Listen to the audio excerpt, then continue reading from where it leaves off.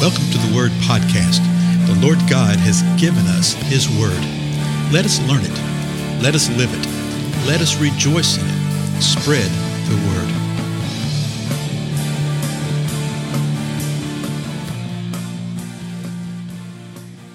Blessings, everybody. This is Dale. Thank you so much for joining with me today on the Word Podcast.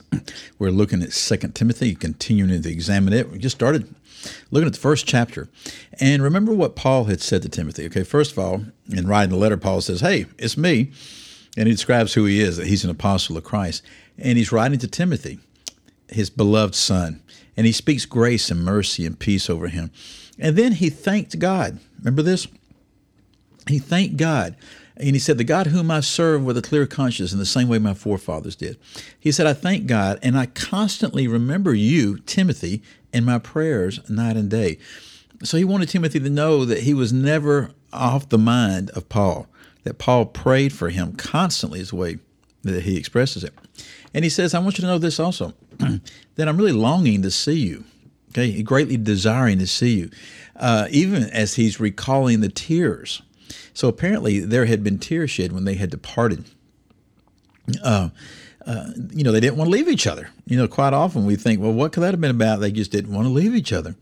And he says, I really want to see you again. I remember how we were crying when we left. And he says, I'm reminded of something. I'm reminded of that sincere faith that is in you, that you have a true faith, not a hypocritical faith, okay? That you are sincere, and it's the same faith that resided in your grandmother and in you. So in verse 6, he said, for this reason, so for all this, because of giving thanks for him, reminding him of who he is and for the faith that he has, the sincere faith that's within him. For this reason, verse 6, I remind you. So notice how lovingly and even judiciously that Paul's handling this. There's something he wants to say right here. And he's going to say it, right? Paul's not going to be shy. He's not going to be bashful. But he is going to be forthright and loving. And that is how we're supposed to be. We're supposed to speak the truth in love and not sit there and bludgeon somebody and say, well, I'm just speaking the truth to you in love. No. He says, for this reason, I remind you. He just wanted to remind him. And King James says, I put thee in remembrance. Isn't that great? I'm going to stir up that memory within you.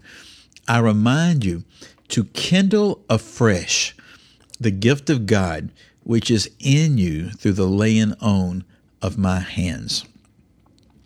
There was a gift of God that was in Timothy through the laying on the hands of Paul. And I believe the laying on the hands of the presbytery, we saw that in his first letter, okay? There was something that was there. We don't know what it was. We don't exactly know what it is. Is it the fact that they laid hands upon him and the power of the Holy Spirit came upon him and released more gifts of the Spirit? Perhaps. There is a thing there, and I know people get sort of whacked out sometimes with this, don't want to think about it, but there is a thing that happens with the laying on of hands at the instruction of God for the impartation of what God wants to do. Now, if you're a true believer, you've received the Holy Spirit. But there are times when the Lord grants power of the Holy Spirit that you didn't have before in a particular kind of way. It's not saying you didn't, quote unquote, have the Holy Spirit. But notice he says, kindle afresh the gift of God. The gift of God. So he's telling him, man, you need to fan this into flame. Okay, that's the ESV. King James says, stir up. Okay, stir up the gift of God. There's a gift that God has given, and you need to stir it up, and you need to do whatever that means by stirring it up. And looking at both these letters, you see that Timothy had a particular calling.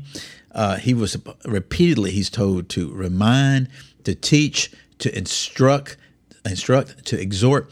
So these are all things that show us that he had some form of a gift in this within the arena of speaking. In spiritual gifts, there's two large categories of spiritual gifts, which are not mutually exclusive.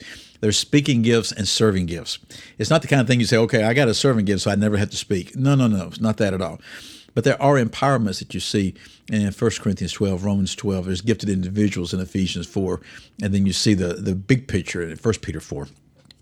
Regardless, he's saying you need to kindle this afresh. Now notice that.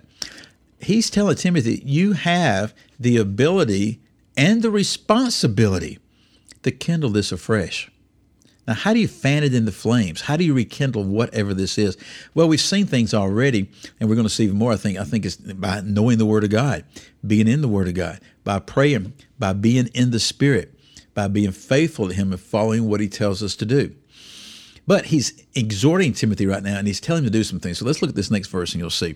So he says, I remind you to stir this, fan in the flame, the gift of God. Verse 7, for God has not given us a spirit of timidity, but of power and love and discipline. Oh, now we get a little more insight into what's going on right here with Timothy. You know, he's already been told and will be told again, don't let anybody look down upon your youth, okay? In other words, and now he's saying, for God has not given us a spirit of timidity. And the word literally means cowardice. He hasn't called us to be fearful. He hasn't called us to be reticent. He hasn't called us to have a fearful spirit. And notice how he calls it, a spirit of timidity, a spirit of fear. God has not called us to that. Well, who's us? Well, at least in this context, we know that it's Paul and it's Timothy, right? But he's actually speaking to those of the body of Christ. Also, we have not been called with a spirit of fear. Okay. And so much of the church is driven, so much of the church is led by a spirit of fear. I mean, that's what I see for the most part within church leadership. They're scared to death. They're terrified. They'll never acknowledge it, though they'll say it little ways. Well, I just don't want to make anybody mad. I don't want to disturb anything. I don't want to rock the boat.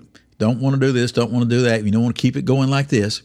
And that is driven by fear. And he says, God hasn't given us that. Well, if God hasn't given us that, then who's given it to us? At best, it's the work of our flesh. At worst, it's the enemy himself. But notice, he didn't leave him hanging there.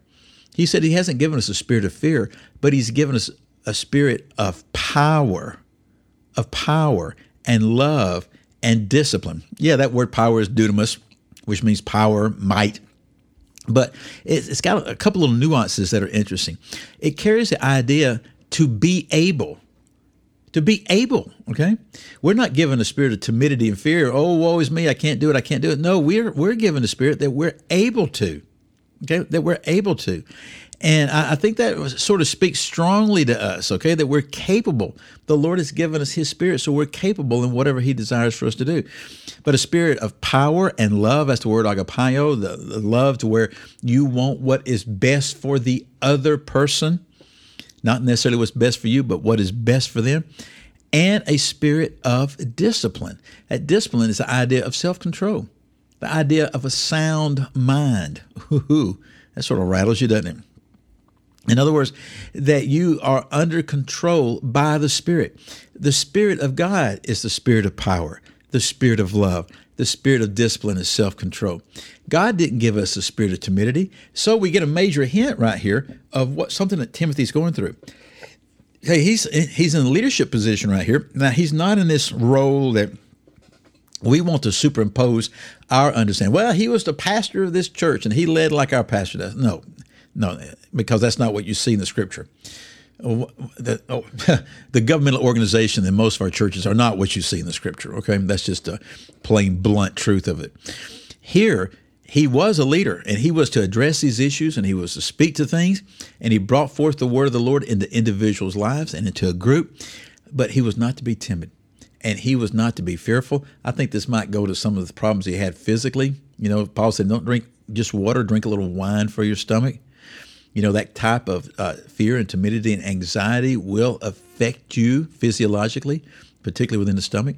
So he's telling him, hey, God hasn't given us that.